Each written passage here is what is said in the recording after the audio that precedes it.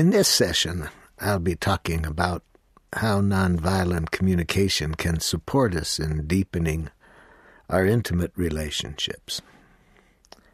And let's start with a dialogue that is likely to be heard in almost any intimate relationship, at least variations of it. One person says to the other, "Do you love me?" And the other person said, "Oh, yes, of course."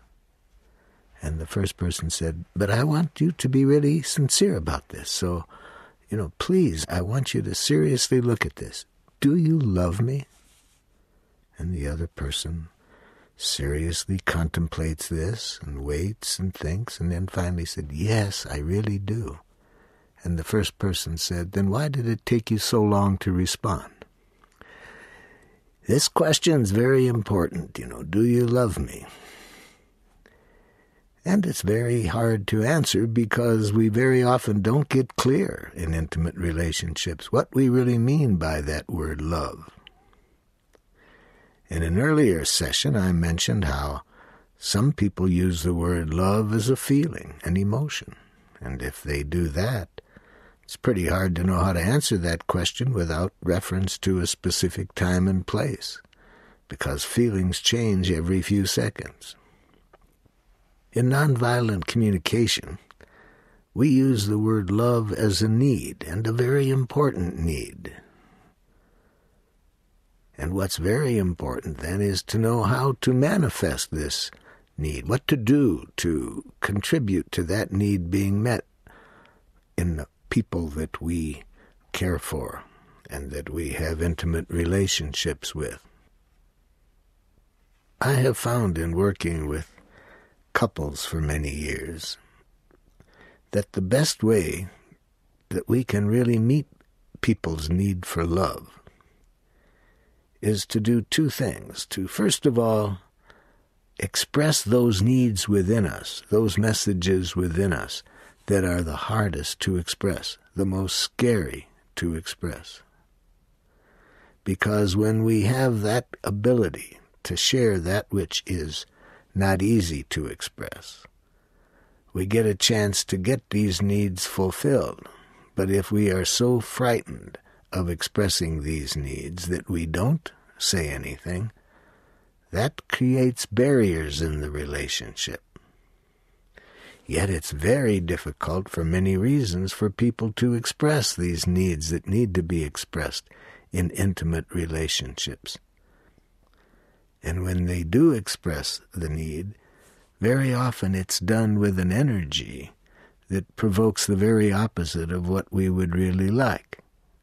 And the reason for that is that instead of seeing expressing needs as a gift to other people, in the culture that we've lived within for about 10,000 years, needs get associated with something very negative. They get associated with being needy. They get associated with being selfish, egocentric. So as a result, when we do express the need, we often do it with that energy behind it. And that leads the need to be heard by other people often as something that is very negative. For example, if I have a need for some support for helping with my children on a given day, I have an important appointment, I can't find some way to take care of the children and get to this appointment, and I need some support, someone to help me with the children.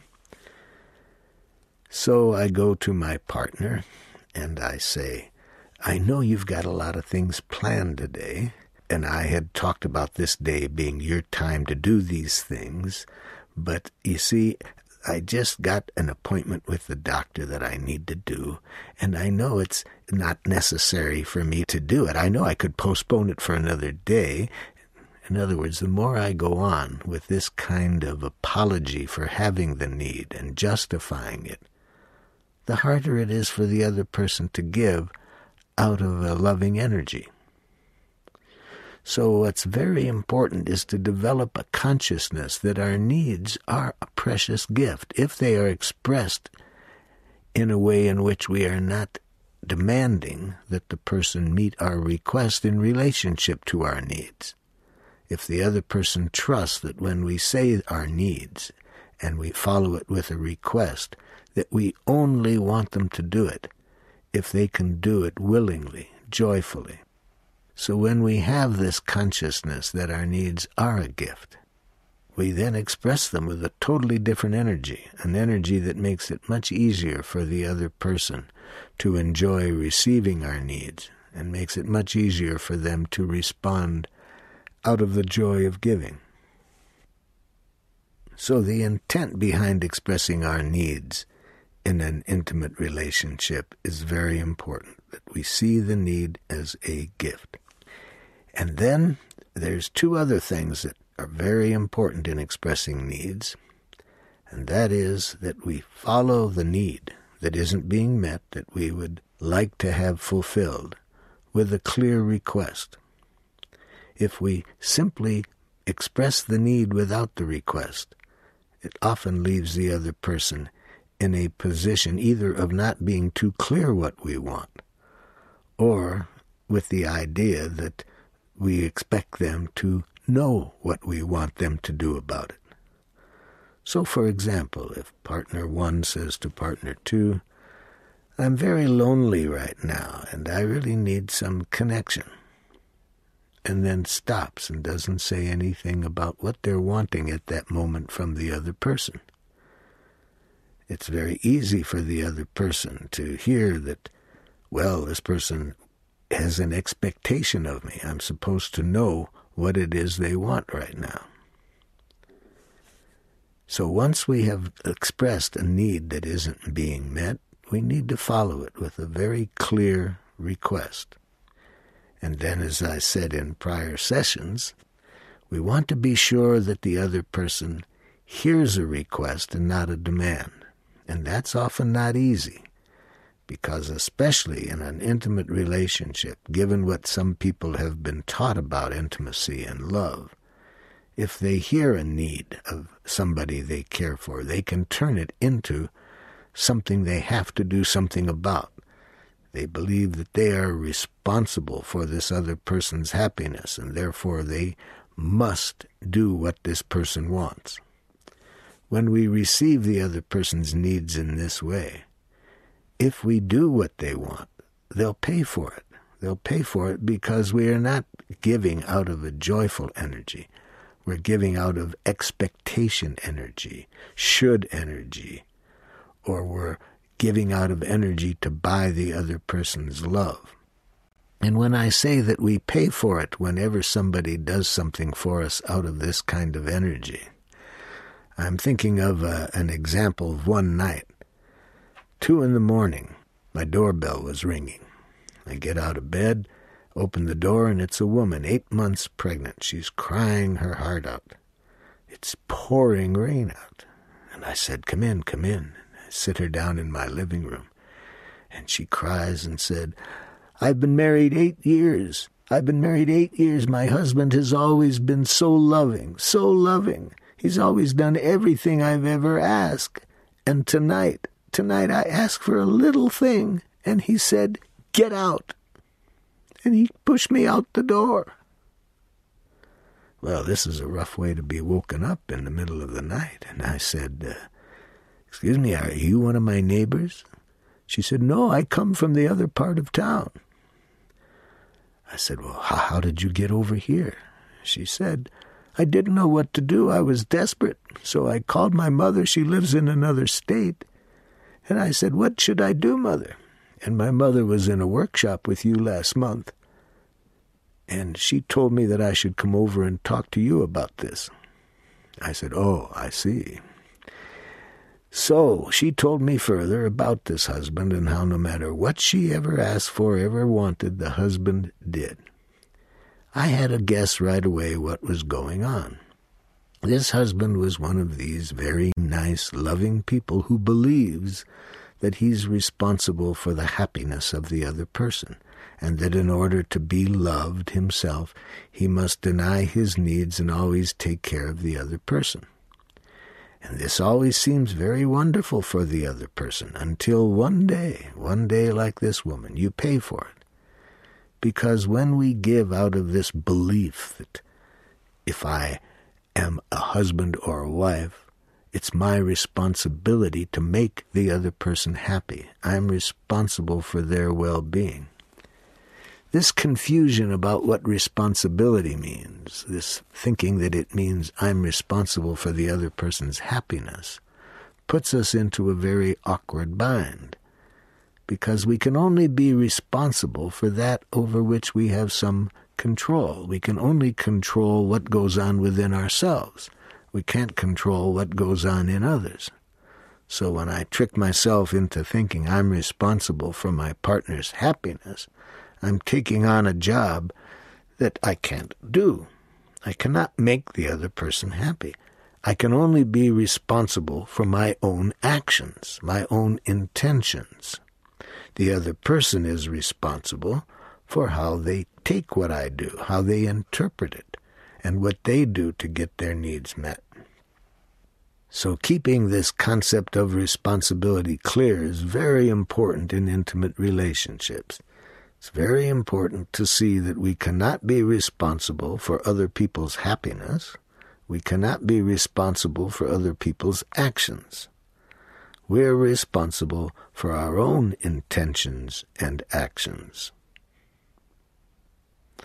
So when we take responsibility for other people's feelings, whenever they are in distress, we feel pressure. We have to do something about it. It's our job to make the person feel better. This will take all joy out of anything we do to contribute to the other person's well-being. So let's go back to that story about the woman crying in my living room because her husband had always given to her everything she wanted, always took care of her, and then one night she asked for a little thing and he says, "Get out." We called him up and asked him to come over. And he came over, and it was very clear from the beginning that he was one of these people who thought that if you love somebody, you have to deny your own needs. You have to suppress them and take care of the other person in order to buy love so that they will keep loving you, in order to avoid guilt so you don't feel guilty if you say no to something and they feel hurt, and you feel as though it's your no that hurt them rather than how they took it. There's a poem that we used to say in my neighborhood when we were children. If somebody called you a name, we would recite this poem. "Sticks and stones can break my bones, but names can never hurt me." That was a very important thing to learn that what other people say or do can't hurt us. It's how we take it. If somebody says no to us, that can't make us feel bad. It's how we interpret the no. But we lose this consciousness. We lose the wisdom of that poem as we get educated in a way that makes interdependence not what happens in intimate relationships, but codependence, where people take on responsibility for each other's happiness, and that requires giving up your own honesty, your own integrity. You must always do what the other person wants to make them happy. That soon makes the person that we have the deepest relationship with the biggest burden of all. That's why it's so much easier for many people to respond to a need of a neighbor than it is to respond to the person that they're the closest with.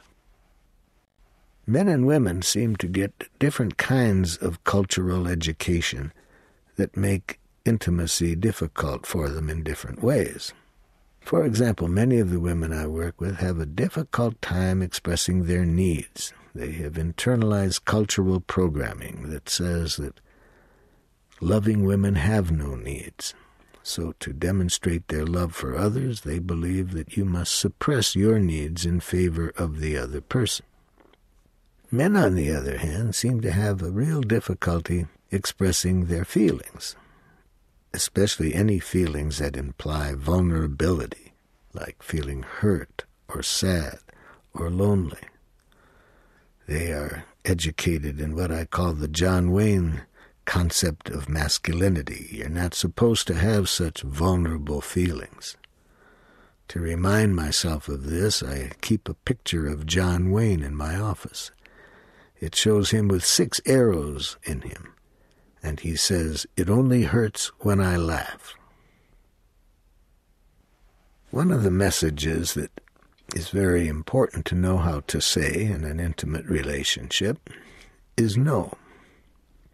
Especially when the person that we care for has some need that seems very strong at the moment and they're in some pain.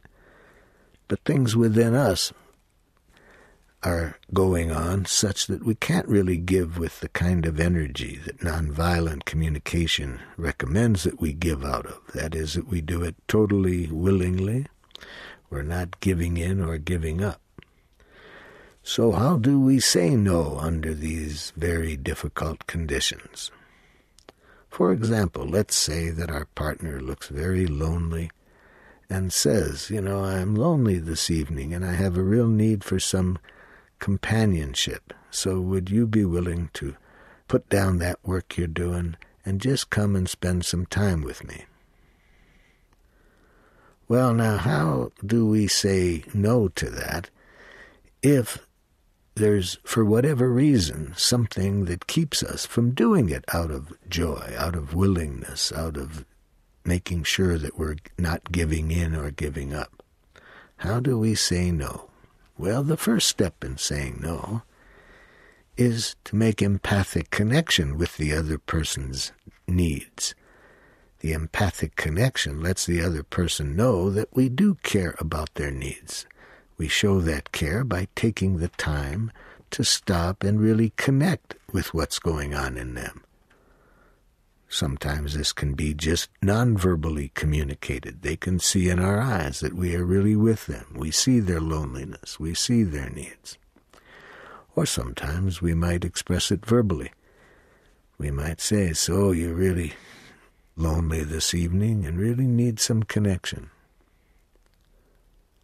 That's an important step in saying no, to begin by either verbally or non-verbally communicating that we are with them in the need. We see what's going on in them.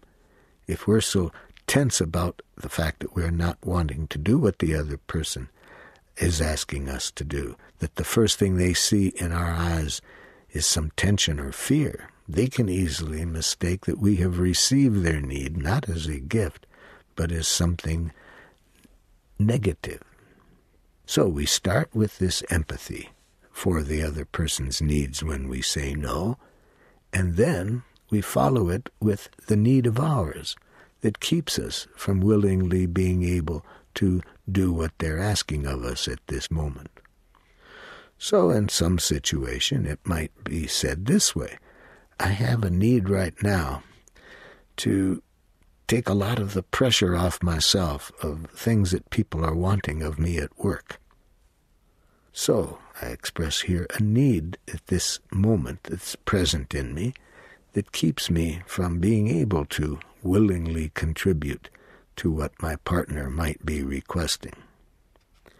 But then it's important to follow the need that keeps me from saying yes with a request that searches for a way to get everybody's needs met. And that might sound like this: "I'd like you to tell me if our getting together in about a half an hour would be okay for you. I think in that half hour I could release my tension and be able to be fully with you." So, to say no, we empathically connect with the other person's needs, silently or verbally. We say our need that keeps us from saying yes, and we end on a request that searches for a way to get everybody's needs met. We never say, "I can't, I don't have time." We go through the process I mentioned, and then the person is better able to see that their need was received as a gift and that we care about their need, even if at this moment there's a need of ours that keeps us from doing what the person wants.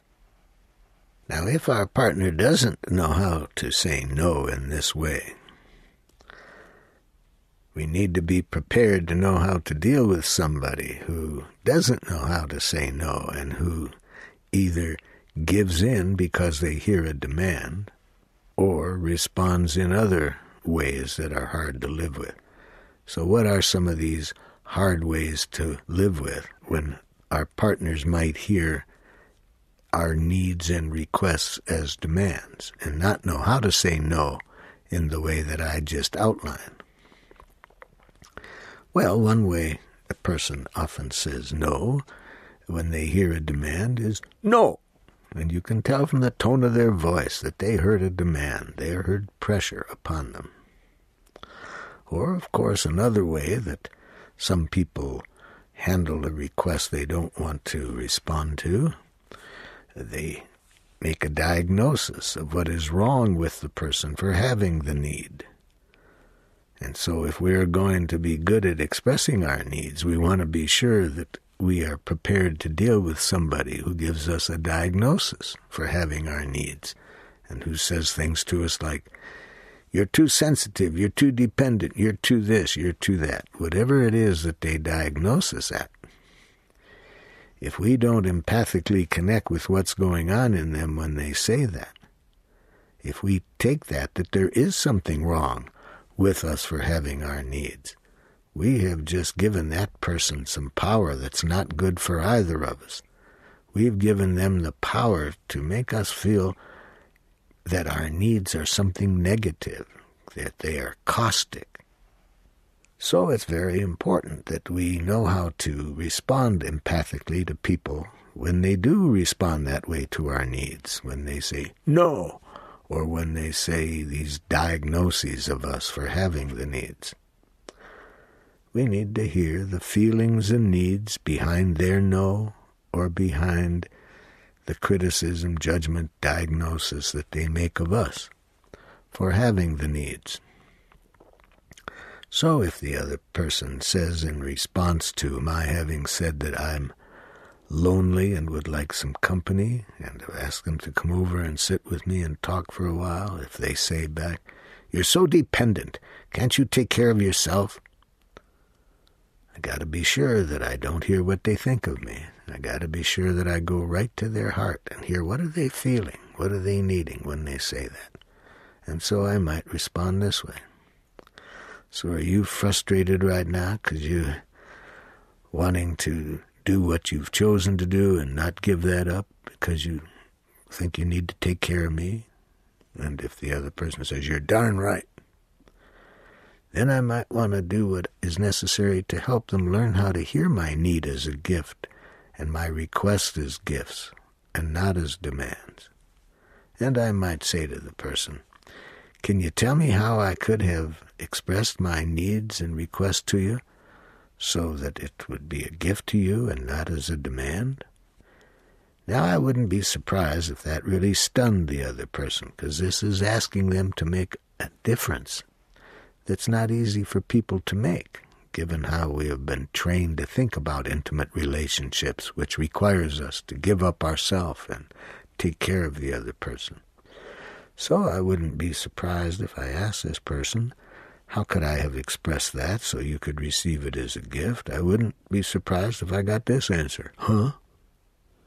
So I might have to repeat that.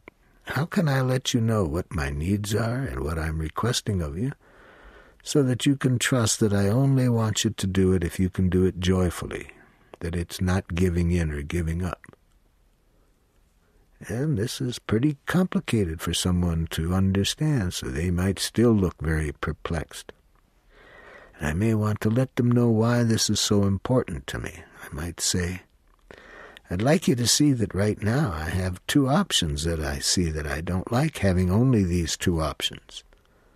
The two options are, if I have some needs and requests, to express them, but then if you hear it as a demand, you either then get upset and say no, or you give in. Either way, it's not what I would like. Or if I keep my needs to myself, then that limits the honesty between us, and it limits my ability to get my needs met from you at times, when it might be good for both of us. So, how can I express my needs and my requests so that you receive it as a gift, that you're conscious that I only want you to give if it's from the heart, willingly, and never done out of fear that I won't love you if you don't do it, fear that I will take it as a rejection and get hurt and depressed.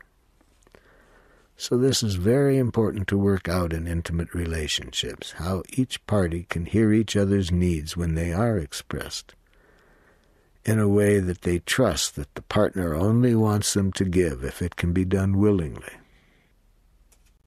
I'd like to do a song now of what happens when we don't express our feelings and needs honestly, and what can happen when our partner does express their feelings and needs openly and honestly, but we don't receive it empathically. When we do that, the person that we love the most can soon become a festival of pain, as described in this song.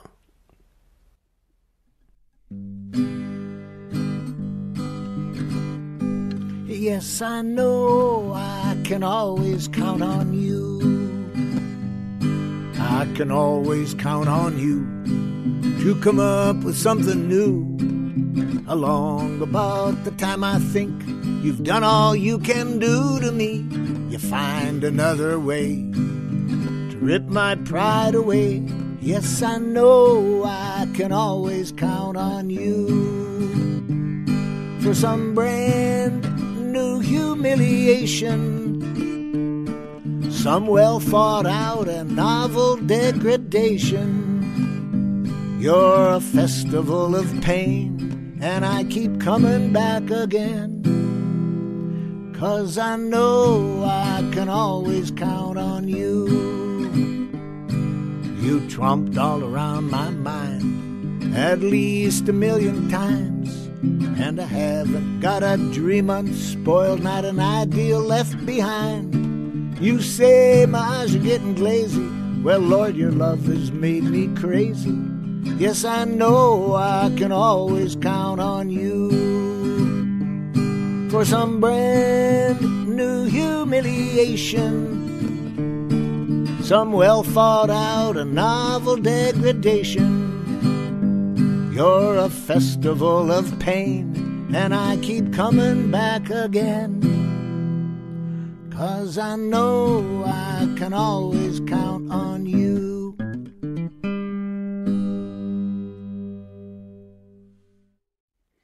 Another problem that often makes it hard for people to enjoy giving in an intimate relationship is when their partner skips the need and just expresses their pain and goes immediately to a strategy. For example, if a person says to their partner, "I'm feeling very hurt. You've only, been home 2 days out of the last month in the evening. Would you please correct your schedule so that you are home at least 4 evenings a week?" Now notice what that person has expressed. They've expressed an observation at the amount of time the other person has been home in the evening, and their pain was expressed, but they skipped over the need and went to a strategy. Now, one could assume that wouldn't the other person assume that and guess that the need behind that was for some closeness, for some intimacy that wasn't being met? Well, it's not too likely, in my experience, that the person on receiving that message is going to be able to do that very easily when the need is not expressed. When they hear the pain and immediately the pain is followed by a request, very often, in my experience, that request is going to be heard as a demand. So it's very important when we are in a good deal of pain about something, that we be conscious that it's by really focusing on our need, making the need clear, and our feelings clear. It's that information that when people have that focus, then specific strategies that are requested have a whole different taste to them than if the person goes from the pain to the request. I have suggested an activity to many couples that have consulted with me and who are interested in how can we deepen our relationship. I've said, let me suggest a scary exercise for you. Let me suggest that in your lives that you give space, regular space, to dealing with a scary question. And that scary question is, what am I afraid to tell you? And that when you take the time to do this, the person who responds by saying what is a scary message to say really works hard at expressing that in a way that makes it clear to the other person that there's no criticism or no demand intended in what they say. And it's very important that the other person really be conscious of when people are in the most pain and have the most scary messages to say. Those are the ones we need to be sure we just hear what they're feeling, needing, and requesting, and never hear any criticism or demand. Now, not too surprisingly, one of the things that people in relationships find most difficult to talk about is their sexuality, and to make it clear whether their needs relative to sex are being met. So one of the things that we recommend is that they get so good at expressing these scary messages that they don't wait to express them when they are sitting down and have time to express them, but that they learn to express these scary messages even while they're having sex. In fact, we suggest that to really enjoy sex, you have to know how in the middle of sex to communicate clearly scary messages. And in our weekends that we do for couples, we often do a little exercise on what this would look like, how you would express in the middle of the sexual act, when your needs are not getting met, how you could do this in a way that would be a gift to the other person. And people find this very scary to even think of. It seems, oh my goodness, how unromantic in the middle of the sexual act to express clearly what is not meeting one's needs and what would better meet them. And they think, boy, wouldn't that take away all the romance and joy out of sexuality to have such a conversation in the middle of the act? Well, it may have that association of not being very romantic. And it may go against the cultural programming that if you're really a competent man and woman, you don't have any problems in your sexual relationships. They just flow. But the reality is that to the degree to which you can be honest about such sensitive issues, even in the middle of the sexual act, I predict it's one of the best ways to finally enjoy sexuality more and more. Now that could sound like this. One partner is in a mood for sexuality and communicates non-verbally that they might be open to this by reaching over and touching their partner in a sensitive part of the body in a gentle way, trying to communicate, I'm getting turned on and would really like to get into sex with you. Now, the other party might be really wanting to finish reading what they were reading, and they were really involved in it. Now, how do you, when you sense your partner right now is really in a mood for sexuality, how do you respond to that? Well, some people would deny their needs and feel like, oh my goodness, I have to please my partner now. So they might put down what they were reading and put on a pseudo smile and say, hey, what's going on? But now, if they do that and continue with the sexual act when they're not really into it, the other person is highly likely to be sensing that they're not into it, and it's probably not going to be a very enjoyable experience for both people. Or if it is for one, to the one who gave in, it's going to have some association with sexuality that both people will pay for, because if we give up our needs for our partner in any aspect of relationships, everybody pays for it eventually.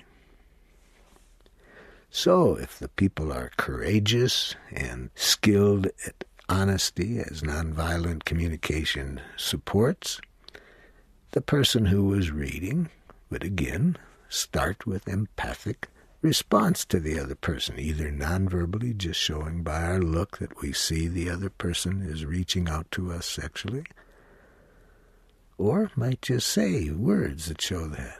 Looks like you'd like some real closeness and love, honey. And the other person said, yeah. And now comes how to say no honestly, as we've talked about.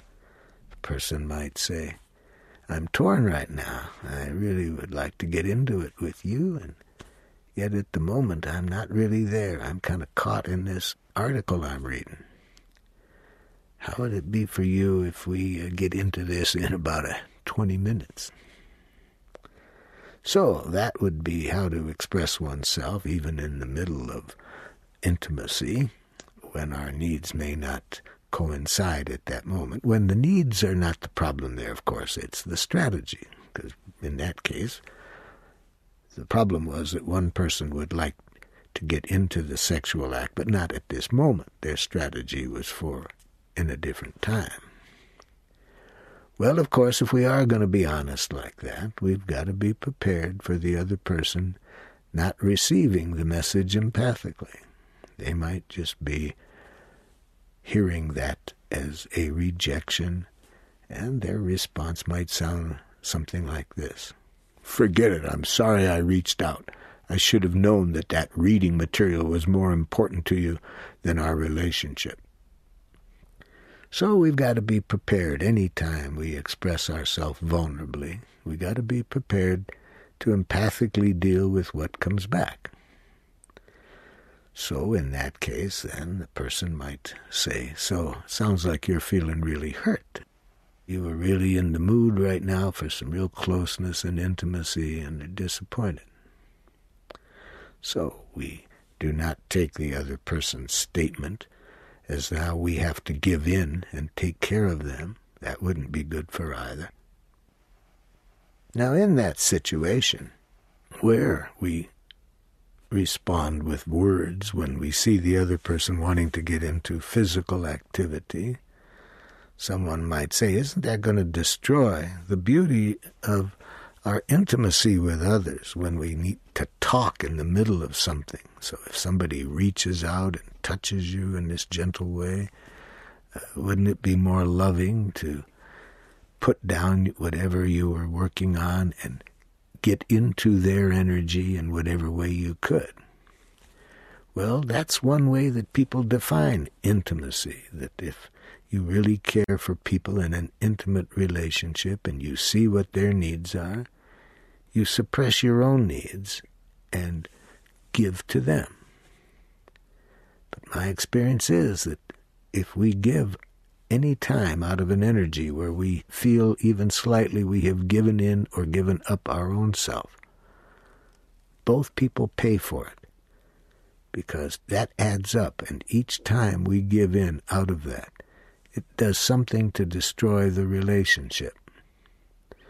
So if the person was honest in the way that I said, and the other person gets hurt by it, and the person who chose not to get into the sex act at that moment empathizes with the other person, if that dialogue continues so that in these very sensitive areas we're able to talk about it at the time and be honest and be empathic to the other person's response, that intimacy is very powerful.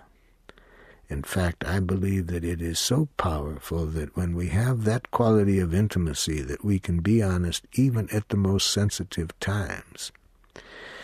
The other aspect of the intimacy, in this case the sexual act, it will get better in the future as a result of people being able to trust that the partner is fully there and there's no giving in or giving up. Now, of course, another thing that can get in the way of intimacy in heterosexual relationships are the stereotypes that we carry about what a man's job is and what a woman's job is. Many people carry the idea that there are certain jobs that the man should do, certain jobs that the woman should do, and that already creates some limits to the quality of connection the two can have, because then people are doing things out of should energy, out of have to energy, obligation energy.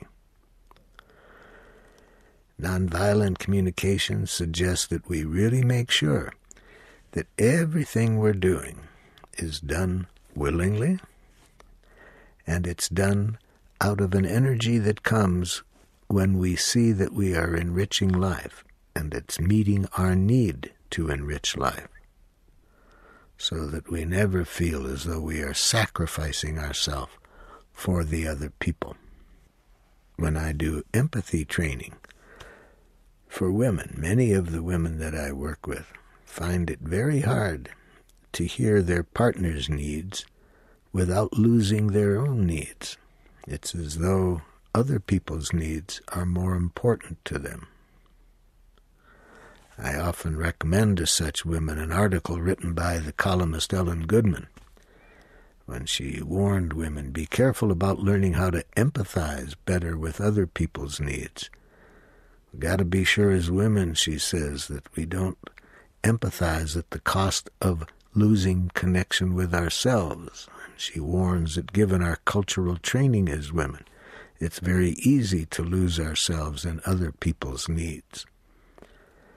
So in the work that I do with women, very often I see what Ellen Goodman was talking about, that when women really do empathize and see a partner of theirs needing something, they automatically lose connection with themselves and start to do for the other person.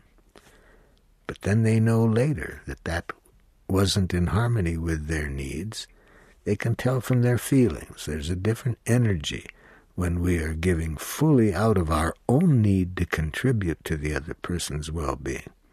And that isn't mixed at all with this idea that it's our obligation or duty to care for the other person. Many of the men that I work with have a cultural stereotype that as a man, they are totally responsible for their woman's smile and happiness, so that if she's not smiling and happy, it means they have failed somehow as a man. And very often, this makes it hard for them to say no, because they're afraid that if they say no, their partner's going to be unhappy, and the very sign of the woman being unhappy, they interpret that I'm not a very competent man. Especially if the woman is not satisfied totally sexually, then many men take it as a sign of their own inadequacy, rather than just empathically connecting with the woman to find out how the woman's needs could be better met. But when we take responsibility for other people's feelings, rather than our own actions, that is when our giving is mixed and it doesn't contain the pure joy of giving that's necessary for relationships to be strengthened. As I mentioned earlier, we need to be sure that when we have needs, that we express those needs before going to strategies. And when I talked about this earlier, I said if we go immediately to strategy without the need, it's easy for other people to hear this as a demand, as though we are only concerned with what we want. It's when the need is expressed, then it can make it easier to give. And then this is also very important in resolving conflicts, that we're aware that when the needs are expressed and fully understood, conflicts can be resolved much easier than when the need isn't evident. This was reflected very powerfully in a training I once did for men and women, and one of the couples that attended said they were on the point of divorce. And I said to them, if you want to work on this, I'd be glad to do it. And the husband said, no, we've tried communicating about this. There's no chance of our resolving it. We've been talking about it for 2 years, and we just have a conflict in our needs. But the wife wanted very much to at least talk about it with me, so the husband agreed. And I said, if you each tell me what your needs are, I'll bet you that we might see some resolution that hasn't occurred to you. And the husband said, well, we've been over the needs many times, and we don't get anywhere. I said, well, let's try again. And he said, well, here's the problem. My need is I need a divorce. And she says she needs to keep the relationship together. I could see right away what the problem was, that they had gone immediately to strategies, and neither of them really knew what needs of the other person weren't being met. So I pointed this out, that what I call a need doesn't involve a strategy. It's separate from the strategy, and that getting a divorce or staying together is a strategy.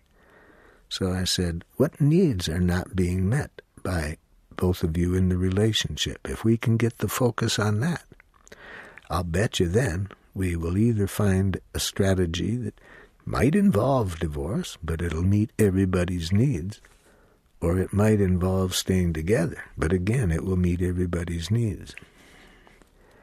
Well, it took us about an hour just to help them get clear what their needs were, because they kept wanting to tell me what they thought was the problem in terms of the other person.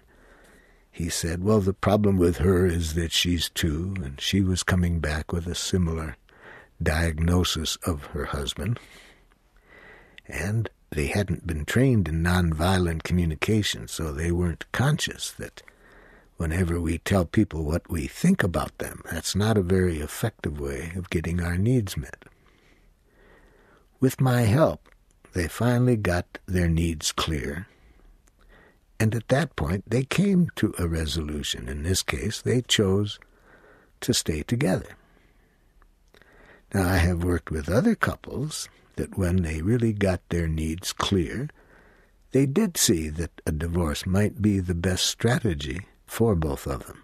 But of course, when you get to a resolution that way, it is a far different resolution and is going to be far more fulfilling to both people than if we go directly to strategies and don't really make sure that the strategy is a way of getting everybody's needs met. In fact, one couple that I worked with, after my helping them both get clear what their needs were and hearing each other's needs, they did both see that a divorce might be the best way for both of them. But this was done with such a loving energy to come to that they decided to have a divorce ceremony and invited relatives from both sides to attend the ceremony. Now, a divorce arrived at in that way is going to be quite different for the children than a divorce that's arrived at through the usual adversarial procedures. In one city in the United States, in the family court, we have trained social workers to be able to use nonviolent communication in helping couples going through a divorce to come to some resolution in the divorce settlement that met everybody's needs. In this situation, couples going through a divorce then have an option. They can go through the usual adversarial procedures, or they can request to go through a 2-hour mediation session with social workers who are trained in using nonviolent communication. I had lunch one day with the judges in this family court program, and they were very pleased, they told me, with what it did for couples who chose to go through the mediation session so that everybody's needs were clarified in the process and an attempt found to meet everybody's needs. They could see how different it would be for the children to then be with either parent that they were going to be with, where the resolution was one that didn't end on animosity and competition, but on a loving way, finding the best way possible to go in separate ways, but in a way that meets everybody's needs. As I've mentioned, the John Wayne consciousness that I developed growing up as a male has made it a real challenge to express my vulnerable feelings. When I've been hurt or scared, it's as though men don't have those kind of feelings. I can recall that one time I was in school as a child, and I was hiding inside the school because there were several people waiting to beat me because they didn't like my last name. They didn't like Jews. And I was scared to death as a 9-year-old boy, and I would hide from them very often to avoid getting beaten up. So one day when a teacher saw me hiding in the classroom, it was an hour after school was over, and she was surprised to see a child still in school, especially hiding in the school. And she says, "What are you doing here?" And I pointed out the window, "Those boys are waiting out there to beat me up." She said, "But school is over. You have to leave the school now." I said, "But I'm scared." And she said, "Boys don't get scared." Well, I got a lot of evidence from my cultural education that boys don't get scared, boys don't get hurt, they don't get sad. If you're a real man, you don't have any of these feelings. And unfortunately for me, I took her words in and believed it, and found it hard to admit when I was scared, hard to admit these other feelings as well. About 25 years later, I was doing some work in Toronto, Canada, with about 80 women. These women were sole support parents. They had no partners, and they were poor. And I was doing a workshop with them. And in the process, one of them said something about her gratitude that I would come up there and offer this training, and especially do it knowing that they had very little money to give me. And I was so touched by the gratitude that I received that in front of these 80 women, I started to cry. I couldn't look up. I felt such shame. How could I reveal such vulnerability in front of these women? And when I finally got my courage up to look up, instead of seeing the contempt that I expected to see in their eyes, it was just the opposite. I had never seen such respect or caring in my life. Now this was a shock that I could reveal such feelings and get such a response. And I started to cry all the more. And now I really felt ashamed, and it was hard to look up, and I was telling myself, my goodness, these poor women are giving me $5 apiece for this day, and I'm crying away their time. And when I did look up, I didn't see one woman that looked as though she was angry that I was crying away their time. All I saw was caring compassion. Well, I've met a lot of men who share the same cultural upbringing that I went through. They find it so hard to reveal these vulnerable feelings, and it's catastrophic what effect this has on intimate relationships, because it's our ability to courageously share the depths of our vulnerability that adds to the depth of intimate relationships. I was doing a workshop in the United States, and in the group was a man and woman who had been married for about 35 years, and they were about to get a divorce. But one of their children strongly recommended that before they get the divorce, they come to the training. And in the training, the man sat there and seldom said a word. He just seemed to have all of whatever was alive in him locked inside.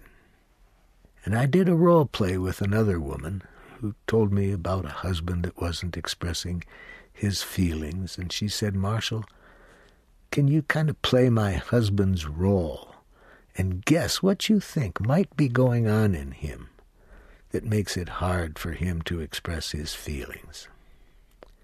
So in playing the husband's role, I said, "Wife, it's hard for me to express my feelings because all this cultural training telling me I shouldn't have these vulnerable feelings, it's like I put them in a part of myself and lock that up.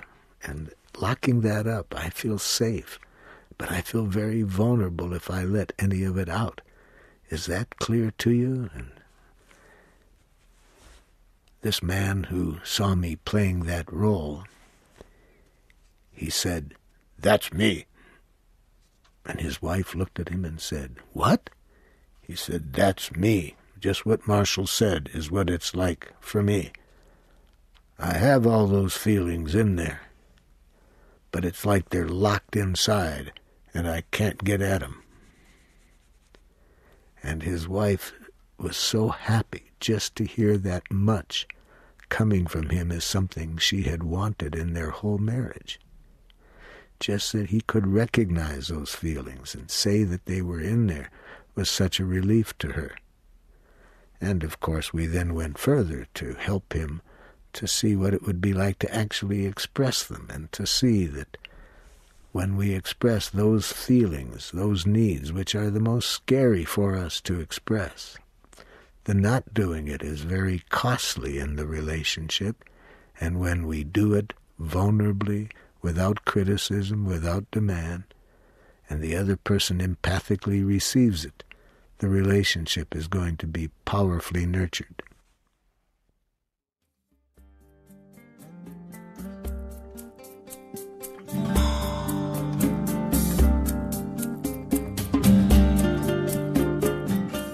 This concludes Session 5 of the Nonviolent Communication Training Course with Marshall Rosenberg.